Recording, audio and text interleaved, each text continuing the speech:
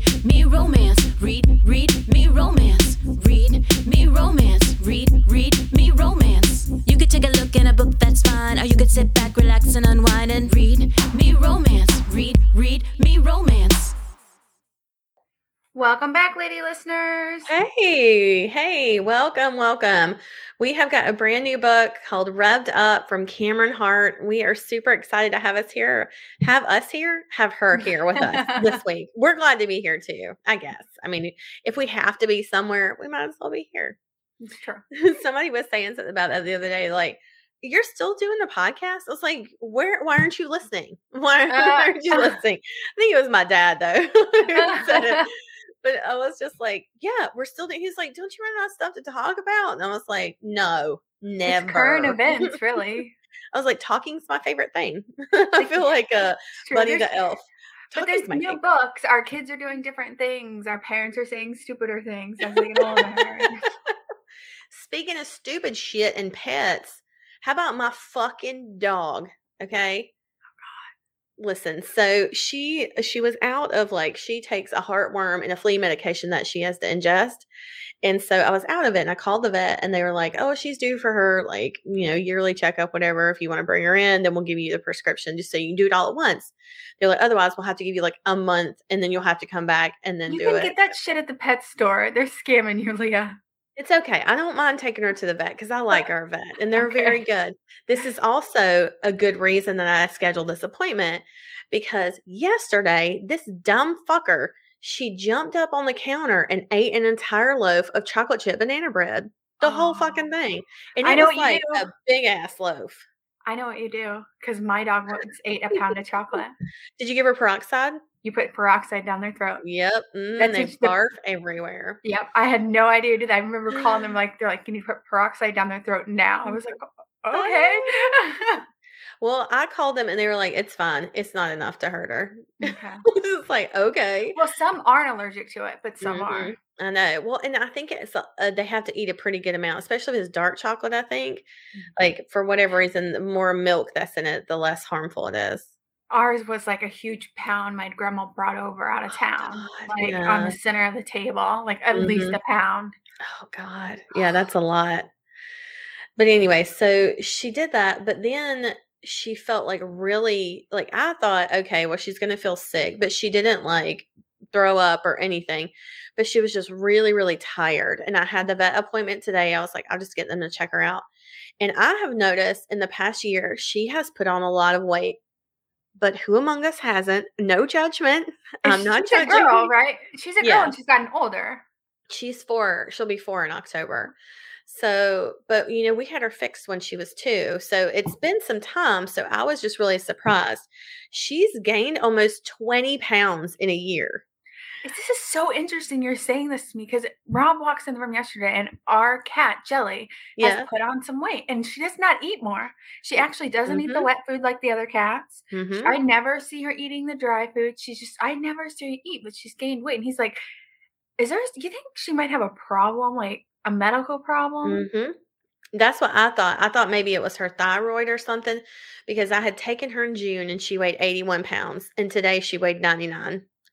And I was like, it doesn't look like she weighs 99 pounds. No, I don't think she does either. She's always been like a thick dog because her mom and dad were both 100-pound dogs. I mean, but she was also, she's always been a little bit leaner. She does not get people food. She does not get treats. We don't give her anything except dog food. That is the only thing my dog gets. Then I think that's probably fine. Yeah, I mean so when I talked to the vet today, that's what she said. Like that my whole concern for scheduling this appointment, other than the flea and tick, or the heartworm stuff, was because of her weight gain. And so they like tested her blood. And while she's in there, I'm telling her about like what happened with the banana bread. And she's like, oh, she should be fine, blah, blah, blah, no big deal. And then she goes to examine her and she like touches down her side and Blueberry like snaps at her. And she never does this. And like just freaks out and then starts whimpering and like gets down on the floor like she's sorry. It's like she didn't even mean to do it. They have to put a muzzle on her and like hold her down. And I felt so bad, but she was scared, Yeah. And then she was like, she doesn't want me to touch her stomach. So something's wrong. Yeah. She was like, something's wrong. So they did an x-ray. This dumbass ate a rock. A fucking rock. Can you imagine?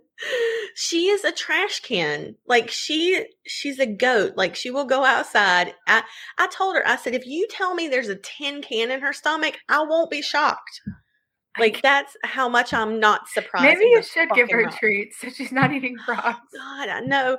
And I was like, it wouldn't be enough. I could give her an entire bag of dog food and it would not be enough. She's such a greedy asshole. Oh my God. But the doctor was like, on the plus side, it looks pretty smooth around the edges and she'll probably be able to pass it. You just need to sift through her poop for the next couple of days. So that's what I get to do. Did they give her something to help it pass it? No, you can give her some pumpkin. I was like, what? Pumpkin helps you poop? It'll help. Like it's supposed to like help their stomach if they're feeling sick or like throwing up or anything. Just give them some pumpkin. But like, yeah, $650 later, my dog ate a fucking rock, and I have to look through her shit. Yeah, I was like, you bitch. When we walked out there, I was like, you big dummy. So that was my day with my damn dog. Oh my God. But you know, they did do like blood work and everything on her because I thought maybe it was like, you know, her thyroid or something. Because I said her activity hasn't really changed. Like she's still just as lazy and her food hasn't changed or anything. And they said, yeah, maybe it was hormones. They were like, you know, it could just be hormonal that, you know, she's 4 and maybe it's just her body's adjusted. That's what I was chalking it up to too. I was like, I think she's getting older. Yeah. I wonder that because I don't know. Maybe theirs are around the same age too. I can't remember if we got them at the same time. I can't remember. I have to look through my phone pictures. Yeah. But one of my cats is now getting in. It's driving me nuts. Getting into the fireplace. I think there might be birds up there. I need to clean out the fireplace because they're bringing, like, every time I go downstairs, there's fresh paw prints from the fireplace around the living room and up the fucking stairs. Like a little bastard. Of ash everywhere. You and that damn fireplace, man. Y'all got a history. I know. Really too. All right. So I wanted to talk about, there's several things I want to discuss. Number 1 on my list today is the Taco Bell pizza musical. Have you heard about this?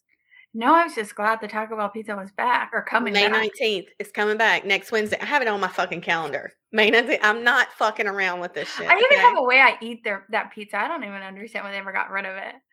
It was in 2020. They said they were trying to cut back menu items. And that was the one where it was like the items that they used for the pizza, they didn't use for a lot of other things. Yeah. Yeah. So it was like, that was one that could easily cut, even though it was like the most fucking favorite thing ever, you know? So anyways, there is going to be a Taco Bell pizza musical. And the reason I know this is because of 2 reasons. Dolly Parton is the executive producer of this. And my girls, Barlow and Bear, who won the Bridgerton musical Grammy, are fucking writing it and singing in it. That's amazing. It's insanity. And when they announced it the other day, I was like, this isn't real. And they were like, you're asking yourself, is this real? It is. And I was like, I'm literally thinking that this isn't real. So yeah, but fucking Dolly Parton is executive producing this thing. Like, what world are we living in where Dolly Parton is doing a Taco Bell musical? It's like a Venn diagram of my life. It is. And everything has circled to one. It's Dolly Parton, it's Barlow and Bear, it's Taco Bell. Like if they include the Baja Blast in this, like I'm done for. But I'm like, it's ridiculous that this is a thing. Like, how is this a thing? I have no idea, but I'm actually curious now to see what they're going to sing about. Yep. They're like, once again, they're showing like the writing process and all of it on their social medias and stuff. And it's just been a joy to watch.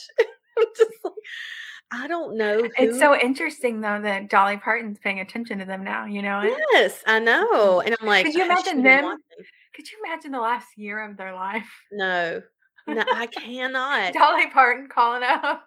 Just like, do you want to get with Taco Bell and write a musical with me? Just being like, yes, Dolly, I do. Oh, God.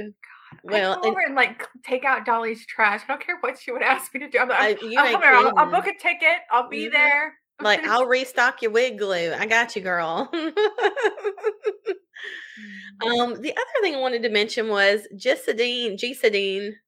She messaged us the other day, and she did a post on Facebook and on Instagram. It was really, really sweet. That was so sweet. It was on May the 4th. I know. Yeah, it did me too. I got really emotional.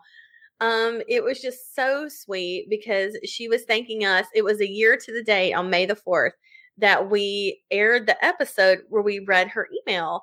And it was one that I just happened to pick out of our spam folder. It was just in there. There's over 500 emails in that folder.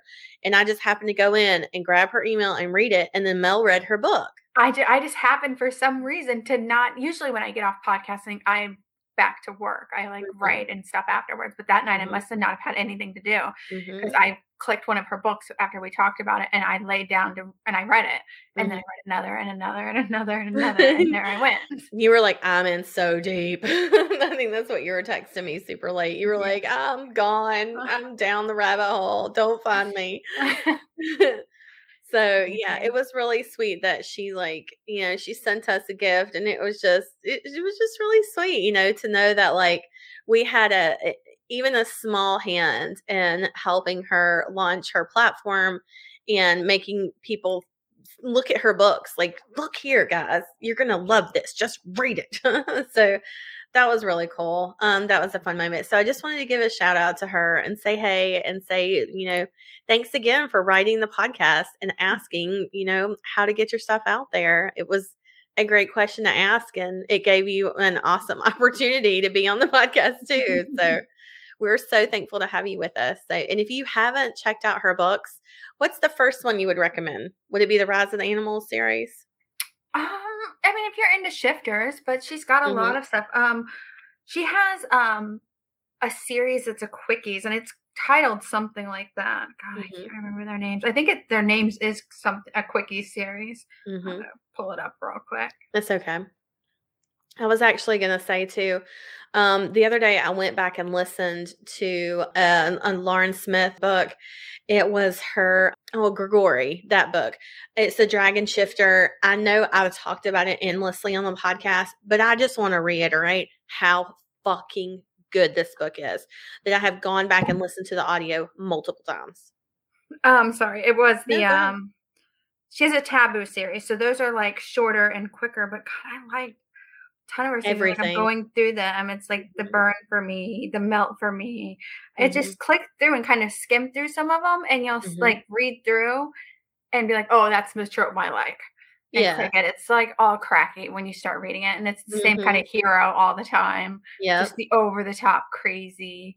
Somebody posted up in headquarters the other day that said, I usually line up with the books Mel likes. Did you see that post? I don't think so. Yeah, it was really cute. The girl, the lady that posted it in Read Me Romance in our Facebook group, she was like, I usually like all of Mel's recommendations. Can I get something similar to that?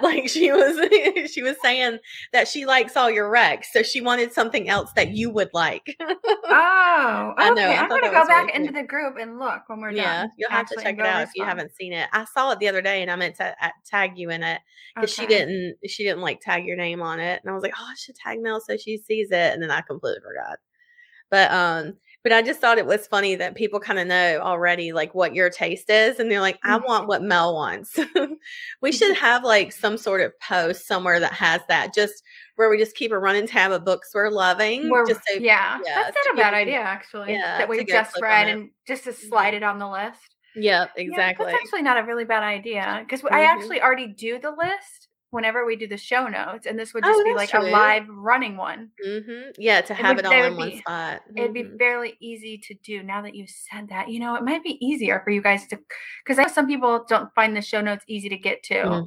It might be I didn't know where they were for the longest time, and I'm on. Yeah, you guys can click down, and you can actually email the show notes to yourself real quick, and a quick little button, and I'll send it right to your email. But I could put it on the website easily too. Yeah, just to be Mel's faves or something. Yeah. My problem is that I don't always read in romance. I'd say 99% of the time I read romance. But if I'm not, I'm reading something that's mystery or suspense or whatever, which, there's some crossover there, but not a lot. But like right now, I'm listening to, it's an old Agatha Christie, and it's the Hercule Poirot, the complete short stories. This was one credit. It is 35 hours because it's like, I think it's 15 short stories. Hold on. I don't want to click on it so it starts playing. Oh, wait, shit, it is playing. Fuck me. I think it's, oh God, maybe it's more than that. Maybe it's 30. But it's 30 short stories where the detective, Hercule Poirot, is like one of the big ones she wrote about. It's every story he's mentioned in. Oh. So I thought that it was really cool that her legacy, or whoever put this together, it was one credit and it was that many hours and that many stories. And I was like, you got me. Because I either read romance or Reddit. What's that? Romance or Reddit? Yeah. I saw a Reddit thread the other day where it's like, what's the weirdest thing sexually that's ever happened to you? Did you read that one? Mm-mm. There was one where a girl said that she was with a guy for about a year, and he asked her to dress up as Where's Waldo and go around the house and lose pieces of clothing as she went. And she said, but the weird part was at the end that he was aggressively fucking me and saying, I found you, bitch. I found you, bitch. I would die of laughter. That was happening to me. She said somebody was like, wait, how many times did you do this? She was like, well, that wasn't the last time I did it. Let me say that. And she said, but it was really cool. Her answer was something like, she said, look, I'm not going to knock anybody's kink, and that dick was good. I was just like, you know what? Good for her. I just feel like we have to do doggy style or I'm going to laugh. I found you, bitch. Somebody said, what happened in his childhood that he was so angry with Where's Waldo that he had to fuck it? Oh my God. I don't even remember what we were talking about. Oh, Reddit. Yeah. So there was that whole thread though was wild. Some of the shit that people put on there. What I like about Reddit is, you don't just get one side. Yeah, for sure. You don't get one. Sometimes I go on Twitter and I'll feel like it's like really heavy one way or this way, but with Reddit I feel like I get a lot of stuff. I get a mixed opinions, which I want to see both sides of what people are saying or what they are thinking, which is why I think I favor it more. I wonder if it's more of like an algorithm thing on Twitter and Instagram and stuff, where it's like the more things you like, the more like those things they'll show you. Well, only like on Reddit, you don't really have control over that, like you can look up a comment like, what's your weirdest sexual experience? And you're going to get it from all sides, Yeah. So, I don't know. I mean, you just never know. Well, it's just, we were talking about it earlier, and I had gone down a Reddit freaking hole over the weekend where it was like a deep dive. And I was like, I think I did this for like 4 hours. I was like, holy fuck. Just going through and reading docs and docs and docs and docs. I was like, okay, now I feel like I'm getting information from everywhere. Like I'm getting information from everywhere. I'm getting like doctors, like, because you want me to tell me what I'm talking about or no? We're talking about the Johnny Depp and Amber Heard, which is very controversial right now. And we've both been very 50-50 on it. Or I was 50-50 until I did a deep dive. And so deep, I was actually looking up how I've never been a victim of abuse, rather violent or mental or any of that kind of thing from a partner. So I didn't know how people that have had that happen to them, how they respond, which wasn't something I thought of when we were going through this trial.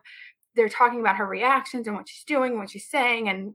But then it dawned on me, I was like, well, how does somebody respond to things that have gone through these things? Do they remember them? Do they remember them in pieces? How does this go? So I started looking up that. And then things started slipping into places. And the further I went down the hole, the more guilty I started to feel. I was like, oh, fuck. Oh, fuck. And then I remember my husband ends up waking up and I like turned him and I was like, I was so wrong. I feel horrible. And he's like, go to bed. But yeah, I just went down a long hole and then I was like, God damn it. But I just feel like you can get a lot of different sides there. Yeah. Yeah. As to where on Facebook, where I was before, I'm just getting clips of little snippets, things peeled from places, from sound bits that aren't even clipped together until you read the whole, like, because I was reading actually whole transcripts instead of just like these 4 lines here, and then they put these 4 lines here. When they said it like that, I'm like, oh, that sounds horrible. What? That's disgusting. Until you got it all put down into one, then I was like, oh my fucking God. It's definitely a mess. Like the whole thing is just a mess. I'm scared. It scares me. Why? Because of I think women are going to get scared to come out. There's no perfect victim. No. There is no perfect victim. That's the reality. You're not gonna come at a woman and mentally break her down and her not have lash outs at you that you can speak about. That's gonna happen. You're not gonna have you're gonna mentally beat her down. And we're talking about a 15-year-old man getting with a 24. You're already overpowering her in that situation. You're 50 years old, you're huge, you're successful, 24, whatever. But it's just, I'm so scared now. Marilyn Manson's going to go sue that other girl now. Yeah, Rose McGowan. And this is just going to, women are going to start to scurry back. And they just started to scurry forward. Yeah. We just pushed forward. I don't know. I think with this one, though, it was like I don't know. I don't really know anything about the case. They're friends, by the way. Who? Marilyn Manson, Johnny. I'm not shocked. Johnny Depp's weird. But I don't really like either of them. But I think this trial, though, it's about defamation. And I think that's all he has to do is prove her wrong. And I actually don't think he cares what the trial end out would be. I think he's already won because whoever's running the media on this is doing a phenomenal job because they had me. They had me. They fucking had me. Well, I think with him, though, it's that's what his biggest worry was, working again, because he lost the Fantastic Beasts franchise and other roles and stuff. He lost because of this. So I think that's all he cares about is working again. I think he's already won it just because even the Twitter, one of the lines, his texts are gross and he can't deny those. He says racial things. He says sexist things. He says bigoted things. I mean, the worst things anybody could say. And I get that he is in a addicted, horrible, terrible place where you probably do say horrible things. I give him that. I feel sorry for that. He is in the mix of addiction. But my problem is him saying he didn't do it. I would be more forgiving if he was like, you know what I'm saying? But the things he says and how everybody's just forgiving them. But one of the things he was talking about with her, he said something and somebody slowed it down. And it was a disgusting line to say to her. And they were like, is that is he assaulting her or is that a turn on? I was like, oh my God. So we're like, you know what I mean? They were doing TikToks with it. And I seen people posting the meme and I was like, this is really gross, guys. If we really all step back, it's come on. Yeah, it's tough because, like you said, the media is, who's ever running this campaign is just trying to spin it. It is phenomenal. I got to give them that. It is the best I've ever seen. I'm like, wow, this is good. Even still, stuff like this that happens, you'll never know the whole story. Even going through a trial and through a court and everything, you'll never know the whole truth because all he has to do is discredit her. And then the case is thrown out, That's all he has to do is make a jury doubt her truth. That's it. Yeah. He doesn't have to prove he didn't do anything. He just has to make them doubt her. Yeah. I just didn't know he had a series of events before. The things that they've hidden out very well, I found interesting. They haven't made things that I found when I did the deeper dive. I was like, he did that? He did that? Things that are documented that he did 20 years ago of violence through years. I'm like, okay, wow, I did not know any of these things. He's paid off a lot of women. I'll just say that. Yeah, 100%. I would agree with you on that. So very famous women. I'm not at this point in Hollywood. they're all terrible people. That, there's something in all. They're the worst. So I just feel like at this point with celebrities and stuff, I'm not shocked anymore that all these terrible, horrible things happen. I'm not shocked. I'm like, but I do think he's is just filled with when he's in his addictions, when he goes down that slippery slope of terribleness. Yeah. And I couldn't imagine being that rich and being an addict. Yeah, and having access to everything. Everything. I remember hearing Justin Bieber say something about how he had his bodyguard would check to make sure he was breathing every 30 minutes when he slept. Oh, that's terrible. That's what his job was, to check to make sure he was breathing at night. Well, now he's got his wife Haley, and they're all in love, right? They look adorable to me. We'll see. Well, time will tell. All right, let's talk about Revved Up by Cameron Hart before we run too long into this. All right, Cameron Hart is a USA Today best-selling author of contemporary romance. She writes books with lots of heat, plenty of sweet, and just enough drama to keep things interesting. Cameron graduated from the Iowa Writers Workshop in 2012 with a degree in creative writing. When she's not working on her next book, Cameron can be found reading, crocheting, doing yoga, and chasing around her grumpy cat. I love that. The book she's brought us today, like I said before, is called Revved Up, and I'll read you the book bio for that one. Her brother put her up for collateral. Lucky for her, I was the one to collect. It was just another night in the seedy bar working the books and collecting bets. Then one of my slimy clients put his sister up for collateral, shoving her in my direction before backing away. Briar, a curvy little angel with hazel eyes. She's too young, too innocent to be in this dingy place. She doesn't belong in the underworld of gambling. She belongs with me. When the angel passes out in my arms, her fate is sealed. She's mine to take care of now, mine to protect, mine to cherish, mine to avenge. I hope she's ready for me when she wakes up. Aww. I love that book bio. It is so good. Everything is just yes, yes, yes, yes. As I go down the list on that, it's perfect. Shaw has a new release this week. Cameron Hart has a new release this week.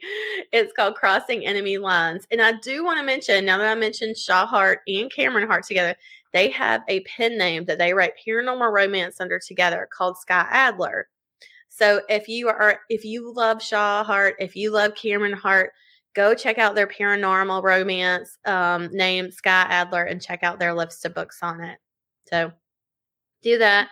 And then they also have a promotion. It's called Together They Created Grown with Heart. They offer deals for readers and promotions and builders for authors. You can find them on Facebook, Instagram, TikTok, and on their website, Grown with Heart. Enter the giveaway this week. That's the other thing I want to mention. Cameron is giving away signed paperbacks of her latest series to release, The Secret Temptations, and she's giving away all 3 books in that series, plus some author swag to the winner. So make sure you enter this week's giveaway.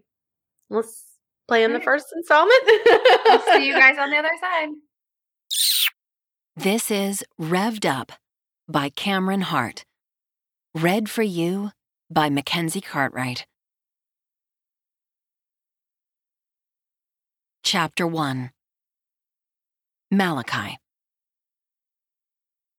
The smell of diesel, beer, and dirty money fills the underground bar. I throw back a shot of bourbon, grunting as the alcohol burns my throat and settles in my stomach. Letting out a sigh, I wipe my hand down my face and then look around the shady establishment. Smoke curls up into the dim lights, making everything hazy around the edges. Music pumps from the old jukebox on the other side of the room, and drunk college kids are rubbing against each other on the dance floor. I wince at the scene, then drop my eyes back down to the notebook spread out in front of me. The numbers dance across the page, and I rub my eyes, trying to focus. I'm the official bookie for all of Sequoia University's sporting events, or maybe I should say unofficial. All bets placed are run through the Quintero family. The revered crime family owns this small California town and several others, including some across the border in Mexico.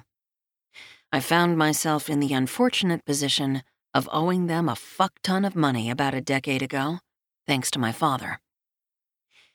Instead of putting a bullet in my father's head, Alvarez Quintero accepted my offer to work the books for college teams in exchange for my old man's life. I've been working on cars for as long as I can remember, and I thought I hit the jackpot when I was hired on as a mechanic for the Sequoia University racing team. That, coupled with my knack for numbers and statistics, made me an ideal candidate to replace the former Quintero family bookie. 9.5 goddamn years of setting bets, collecting debts, and burning the candle at both ends. 9.5 years of dealing with the scum of the earth, scurrying around this bar and gambling away money they don't have. Money that could feed their kids or pay the rent. But I know all too well gambling addiction is never that simple. I watched my old man piss his money away in search of just one more win. Double or nothing, then we'll be set for life, he used to tell me. Somehow, we always ended up with nothing. The front door swings open, letting in fresh air as well as light from the street lamps outside. A tall man clambers down the stairs leading into the bar, and he's welcomed by a round of cheers. It must be Hendrix Coulter. He won the race today and is likely here to let everyone buy him a drink. He's a good guy, lots of energy and determination, especially on the track. His eyes catch mine over the crowd, and he nods. I tip my chin up, acknowledging his win without having to go up and make a big deal about it. I'm not much for words unless they're absolutely necessary. I force myself to focus on the numbers. After today's big win for Hendrix, I know I'll have some very happy clients and very poor clients. Checking over the list of payouts I have to contact, I groan when I come across Stephen Lane. He won this time, but it's not even close to making up for the debt he owes the family. Stephen somehow keeps finding just enough money to not sick the dogs on him, but my patience is wearing thin. "Aye, Hendrix!" A voice booms over the loud music. I turn my head, gritting my teeth when I see the man himself. "You won me a ton of money today, buddy," he says, clapping Hendrix on the shoulder. "Let me buy you a drink." Hendrix nods his head while I scowl.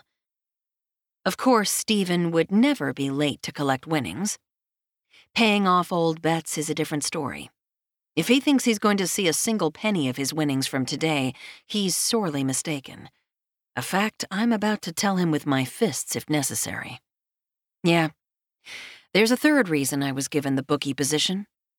Not only do I have connections with the racing team and a knack for numbers, but I'm a big, burly motherfucker. When I tell people to pay up, they generally decide it's in their best interest to do so. Standing up, I take a deep breath and prepare myself for dealing with this dipshit.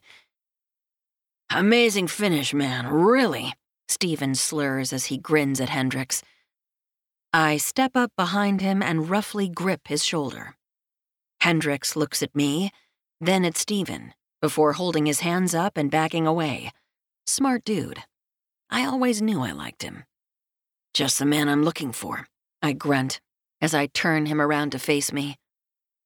"Malachi, my man!" he exclaims. I want to punch that stupid look off his face. "You got some coin for me?"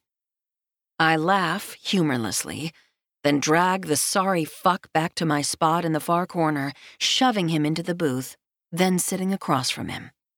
"Your winnings today will cover a third of your debt," I inform him. Stephen sputters, his jovial, naive grin twisting into anger. "And since you're here, let's go ahead and chat about when exactly you'll be paying off the remainder." "What?"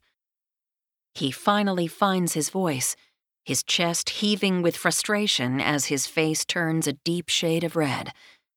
I sit calmly, calculating what the new amount he owes is. Stephen goes on a rant, shouting every four-letter word he can think of. No one pays us any mind. I let Stephen work out his anger, noting that even though he's loud and livid, He hasn't moved from his seat. Maybe he's smarter than I give him credit for. When he's finally out of breath, I look up. Reality is setting in. I've seen many clients go through the stages of grief when it comes to gambling and owing a debt. "Okay, look," he finally says. "I don't have the money." Shocking. I don't say anything. I just keep staring him in the eye, waiting for him to tell me what he's going to do about it. But, Stephen looks around the room, probably hoping one of his drinking buddies will bail him out. "Oh, okay, I have a solution for the time being." His glassy eyes light up as he grabs his phone, then starts typing out a furious text. "Just give me a few minutes. It'll all work out, I promise. No need to get so grumpy, right?" He goes for a joke, but I don't move a single muscle in my body, not even to roll my eyes. Stephen spins his phone on the tabletop, checking it every few moments before fiddling with the settings. The sweat beading on his forehead and upper lip shows how nervous he is. "She's here," Stephen says, jumping to his feet. "Not so fast," I growl, standing up and crowding close behind him. "Look, she's right there," Stephen whines as he points across the floor.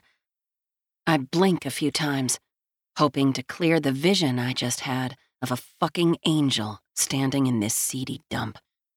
But no, she's still here, all soft and curvy and completely out of place. My jaw pops with how hard I'm clenching my teeth. I'd like to glare at Stephen for tarnishing this goddess by luring her into this bar, but I can't seem to rip my eyes away from the most perfect woman in existence. I drink her in, devouring every inch of her curvy frame. Thick thighs, hips that my fingers long to sink into, and a slight dip in her waist, all leading to round, full breasts that would taste delicious. I just know it. Light brown hair hangs around her shoulders, curling at the ends slightly. It makes her look young and innocent, and too damn pure to be in this establishment. Pink lips turn down into a frown, her cute button nose scrunching up as she looks at her surroundings. The angel turns her head, and hazel eyes strike me to my very core. I can't breathe. Can't fucking think when she's looking at me. I've never believed in love, and certainly never love at first sight, but goddamn, I don't know what else it could be. I want to protect her, cradle her close, and make sure she never has to dirty herself with this life ever again. I want to hear her dreams and find out how I can make them come true. I want to suck on her puffy bottom lip, then kiss her soundly before licking every inch of her body. What the fuck? "Malachi, this is my sister, Briar." Briar, I repeat. I don't care who the fuck she is. She's mine now. Chapter 2. Briar. Obsidian eyes lock onto mine, and everything else fades away. I'm no longer standing in a disgusting bar that smells of cheap alcohol and stale cigarettes. Instead, a diesel and spice scent wraps around me, and I know it's coming from the hulking man staring at me. "Malachi, this is my sister, Briar," my dumbass brother says. I want to glare at him for dragging me away from my book and fuzzy blanket, but I can't seem to pull my eyes away from the dark, chiseled giant standing a few feet away from me. Malachi, apparently. "Briar," he repeats softly. Holy hell, that voice. Gravelly and worn, like he's been through hell and back. Yet, it's still rich and full, rolling over me and prickling my nerves. The way he says my name, almost reverently, has my belly tingling and thighs squeezing together. I'm not sure how I feel about my libido kicking in after 22 years of dormancy. "Right," Stephen says, bouncing on the balls of his feet. I look over at him, frowning when I see him wringing his hands together in front of him. It's not the first time I've had to collect my brother from a shady bar, and these interactions never end well. When I got his text 20 minutes ago, I almost ignored it. However, my brother practically raised me by himself while my mom chased after men, money, and adventure. As for my dad's whereabouts, well, that's anyone's guess. I try to have extra grace and patience for my brother, since he had to grow up fast and figure out how to take care of a kid while still being one himself. Things have snowballed in recent years, and I'm not sure how much more of this I can take.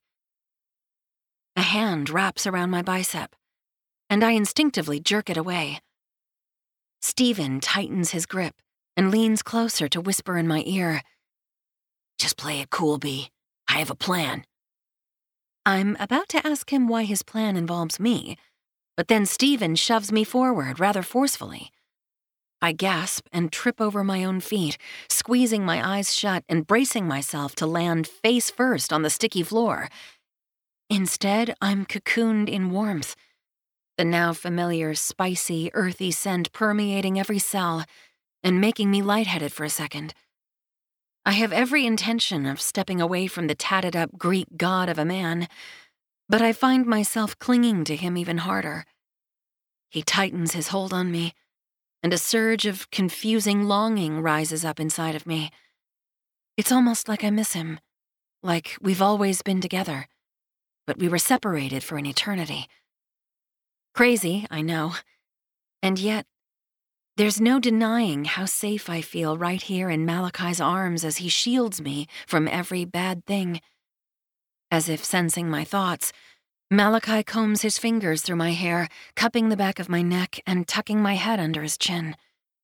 I somehow know he doesn't want me to see whatever filth and crime is happening in the bar, and my heart melts at his thoughtfulness. So, we're good then? I mean, I'm definitely going to get the money for you, man. I don't want to get on your bad side, Stephen rambles, laughing nervously. Wait, what the hell is happening? Malachi must be confused as well. What? He rasps out. God, I can feel his gruff timbre deep in my core, rattling something desperate and needy loose. What did you say? Malachi asks again, frustration creeping into his tone. Collateral, Stephen says more clearly. For now, just until I get the money. Sign of good faith, right? I spin around in Malachi's arms, my heart stuck in my throat as I stare at my brother. Malachi grips my hips, pulling me back so I'm pressed up against him. Maybe I should be scared that this hulking beast won't let me out of his embrace, but it makes me feel all warm and fuzzy. I have zero reason to trust this man, but I feel safer with him than I've felt with my brother in a long time. "Stephen," I say slowly, still trying to wrap my mind around this latest betrayal. "You can't be serious." His hazel eyes match mine, though his are hollow and haunted. My brother looks crushed, in body and spirit. My heart twinges for him, remembering how he used to take such good care of me. I want to do the same for him, but this is too far. "It's just for a day, maybe 2, until I get the cash," he whispers. "Just a day? Like that makes it better?" I'm aware that I'm screeching, but no one seems to notice. I suppose the exchange of females might not be anything upsetting to the patrons of this place. "I'll come back for you, B," he promises, already backing away from me. I gape at him, my mouth opening and closing like a confused fish. "Get the fuck out of here," Malachi roars before wrapping an arm around my waist and leading me to a booth in the back. I'm numb as my giant practically drags me across the bar. I can't feel my feet or anything else. My head begins to spin as the reality of what just happened sinks in. My brother put me up for collateral to pay off a debt. He left me with who I'm guessing is a bookie, Connected to organized crime, no doubt. We stop in front of the booth, and I suck in a breath before tilting my head up to look at Malachi. Dark brown eyes meet mine, his sharp look turning soft. "Are you okay, Angel?" he murmurs. He lifts his hand to brush some of my hair behind my ear, then cups my face. His touch is so tender, so reverent. Tears spring up in my eyes. What is happening? Who is this man? Why do I feel safe with him? "Briar?" he whispers, his brow furrowing in concern. Black dots swim in front of my eyes, the edges of my vision turning blurry.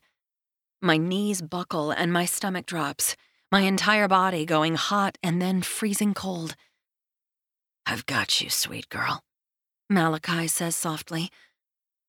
The last thing I remember is being cradled against a warm, solid chest, Malachi's warm, spicy scent wrapping around me and carrying me away into total blackness. Chapter 3. Malachi. The angel passes out in my arms, and I scoop her up, loving the weight of her against me. Briar curls up in my embrace, burying her nose into the side of my neck. Possessiveness ripples through every cell, every muscle, making me flex as I breathe into my new purpose in life, protecting this precious girl. I rearrange Briar just enough to grab my notebook and papers. Then I stride through the bar, glaring at anyone who dares look at the angel I'm carrying. Instead of going out the front door, I make my way to the back staircase, taking the steps 2 at a time, before arriving at my apartment above the bar. Once inside, I carefully lay Briar down on the couch. I'm barely in this shithole of a bachelor pad, but now I wish I would have taken more time to settle in and decorate. I want Briar to feel comfortable here. Glancing down at the sleeping goddess, I watch her chest rise and fall with steady breaths, then do a quick inventory, checking for any scrapes or bruises. She's not hurt, thank God, just overwhelmed. I tear myself away from Briar just long enough to grab my pillow and all of my blankets off my bed. Gently, so damn gently, I lift Briar's head just enough to slide a pillow underneath it. Brushing a few strands of her chocolatey brown hair away from her face, I lean down and press my lips to her forehead. So soft and sweet. Her skin feels like cashmere or some other expensive material, and she smells like flowers after the rain, fresh, floral, and earthy. I'm instantly addicted, but I need to give her space. It would kill me if she woke up and was afraid of me. With that thought in mind, I straighten up and cover Briar with the blankets from my bed, tucking them into her side so she feels nice and secure while she rests. Once I'm satisfied with her comfort level, I cross my arms and look down at the sleeping angel. Her cheeks are slightly flushed, her long, dark lashes fluttering against them every so often. Her full pink lips are slightly parted, and I try not to imagine what they would taste like. Shaking my head, I reluctantly step away, not wanting her to wake up while I'm looming over her with a hungry gaze. I look around the small space, realizing for the first time the only furniture I have is the couch and a rickety table with 2 wooden chairs. I grab one of the chairs and position it across from Briar, so I can be here if she wakes up and needs me. It's dark out, and when I check my watch, I see it's nearly midnight. I'm sure I have a dozen people looking for me to get a payout, and I have at least 3 times that many I need to chase down and collect from, but that will all have to wait. There's no place I'd rather be than sitting in this ancient, uncomfortable chair, keeping watch over my sweet girl. A soft rustling sound pulls me from the uneasy sleep I slipped into. I open my eyes, blinking away the blurry haze and trying to focus. Stretching out my limbs, I groan as every one of my joints pop, along with something in my spine that definitely is cause for concern. Why am I so sore? And then I remember. Briar. My eyes fly open all the way, fully awake and already searching for my angel. "Morning, Mr. Malachi," the softest voice I've ever heard says. I grin at Briar, who is sitting up on the couch with all the blankets wrapped around her like a cocoon. She's so adorable it almost hurts to look at her, especially when those big hazel eyes blink back at me. They are more blue than green this morning, and I marvel at her beauty. "Just Malachi, Angel," I say with what I hope is a smile. I haven't had a reason to smile in a long fucking time. I didn't think she could get any more precious, but then her cheeks glow bright pink, the blush creeping down her neck. "Right," she whispers, a tiny, tentative smile tugging at her lips. "How are you feeling?" I ask, starting to stand. "How are you feeling?" she counters. "You didn't have to sleep on that chair. It must have been so uncomfortable. Here, join me." Briar pats the couch cushion next to her. "You're not afraid of me?" Should I be?" Her brow furrows, those hazel eyes narrowing slightly. She's trying to look tough, and God, it only makes her sweeter. Damn near irresistible. "No," I say gruffly as I plop down next to her. "Never." To my absolute shock, Briar snuggles up against my side. I wrap an arm around her shoulders, pulling her closer. "Good," she says with a satisfied nod of her head. "You rescued me after all. You're like a real-life Prince Charming." This makes me snort out a laugh. I'm no prince, sweetheart, and I've never been accused of being charming.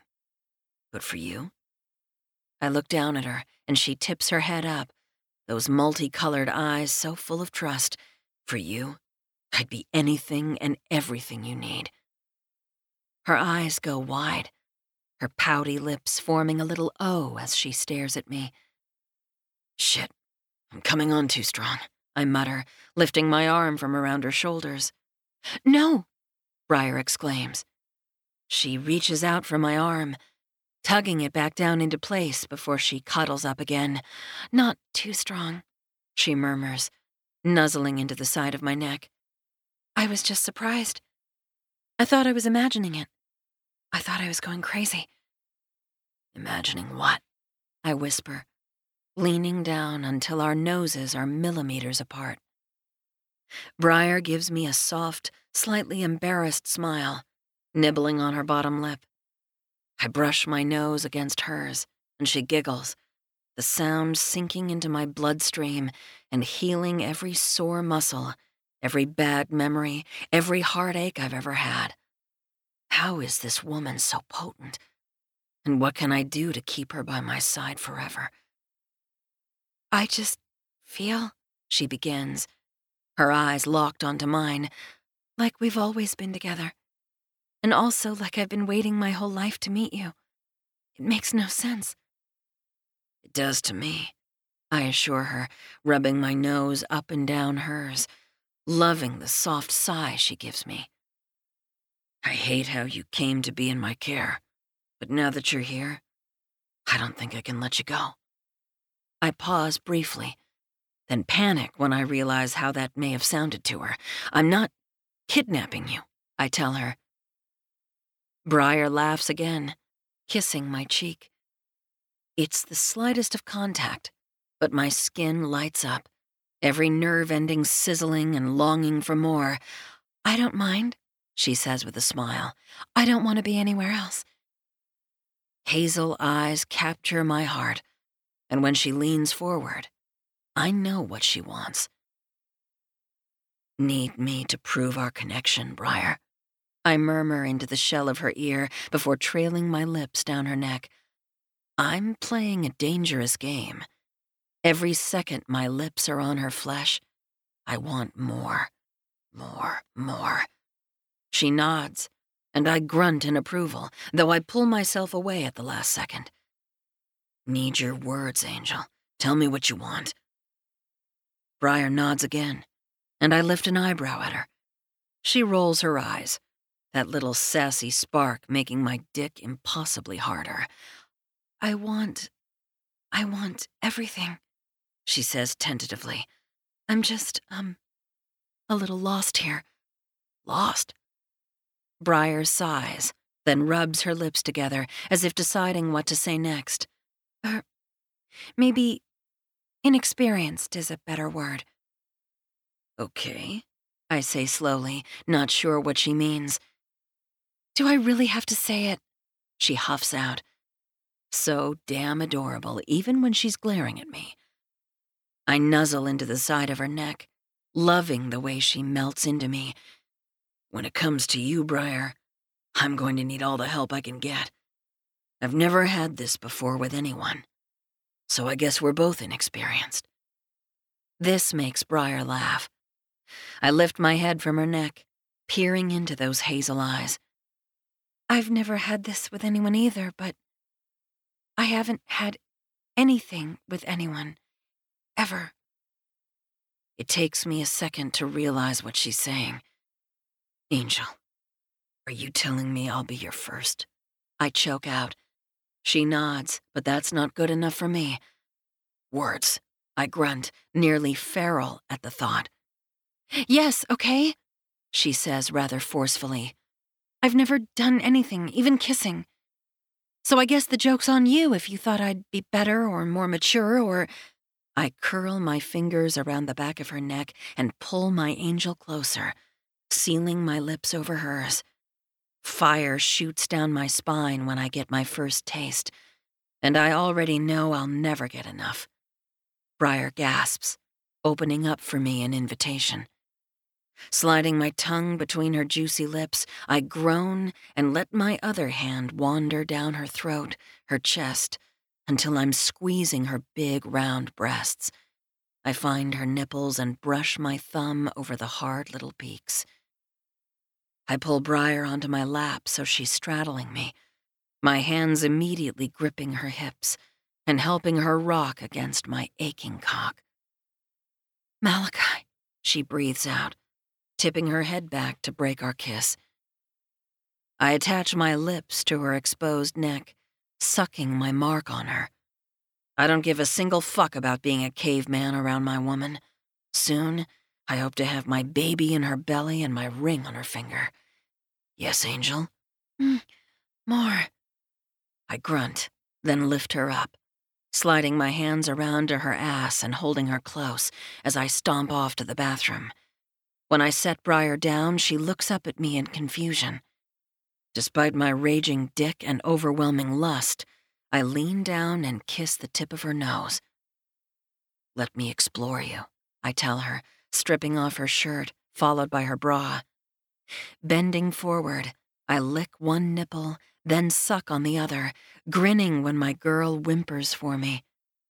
This shower will relax you. Then we can talk about what you want to do next. Do I want to toss Briar down on my bed and rut into her savagely? Fuck yes. But not for her first time. She deserves so much better. I don't have roses and champagne, but I can give my woman something else. An orgasm or 5 sounds like a good trade-off. I make quick work of my own clothing after helping Briar out of her pants and little white panties. As soon as we step in the shower, I circle Briar's round hips and back her into the shower wall, kissing the breath from her lungs. She wiggles against me, gasping when my cock rubs her hip. All for you, Briar, I rasp, grinding my solid length against her soft skin. I grunt and pin her to the wall, ravishing her mouth before kissing my way down her body. I lick her neck, suck on her collarbone, bite her nipples, and kiss the soft skin underneath her breasts. I lick down her tummy, kneeling before her, bowing, really, before my queen. I grab her hips and guide one leg over my shoulder, kissing the inside of her thigh. Gonna lick this little pussy right up, I grunt. Brushing my lips up her inner thigh, I grip Briar's hips, pinning her in place as she writhes with anticipation. I've got you, Briar, I murmur right before parting her pussy lips and dragging my tongue over her swollen, sensitive clit. Oh my God, Malachi, she moans. Oh my God is right. Her juicy little cunt is sweet and musky, her pink lips glistening with need. I dip my tongue in her hole and massage the walls of her tight channel. Then I flatten my tongue and drag it up her slit until I get to the bundle of nerves that controls her pleasure. Fuck, Briar, you taste so goddamn good. Love your cum on my lips, Angel. I feel her tense underneath me. She's close. I lick her up and down, landing on her clit. Sucking it in my mouth, she begins to shake in my hands. I bite down softly and Briar erupts in my mouth, gushing her release, trembling, and mumbling my name over and over. I feel like the king of the fucking world, knowing I gave her that pleasure. I lick her through her orgasm until she pushes my head away, too sensitive from all the attention. Sorry, I grunt. You're so damn delicious. I stand up and pull her in my arms, kissing her soundly. Briar pulls away from me, a wicked glint in her multicolored eyes. You look like you have some very dirty thoughts for such a sweet angel, I tease, kissing the side of her neck. Briar nods, then nibbles on her bottom lip. I do. Would you like me to show you? Fuck, yes. Welcome back. Hey, welcome back. Welcome back. So I told you all the good stuff before we went into this, but just in case, remember to check out Cameron's brand new release, Crossing Enemy Lines, and also enter this week's giveaway for the signed paperbacks of the series Secret Temptations. And I think that's it. Right, join us back here Thursday for the second installment. All right, tell them what to do. Fuck your day up. Make today your bitch. Don't be a dick. Bye, guys. Bye. Read me romance. Read me romance. Read me romance. Read me romance.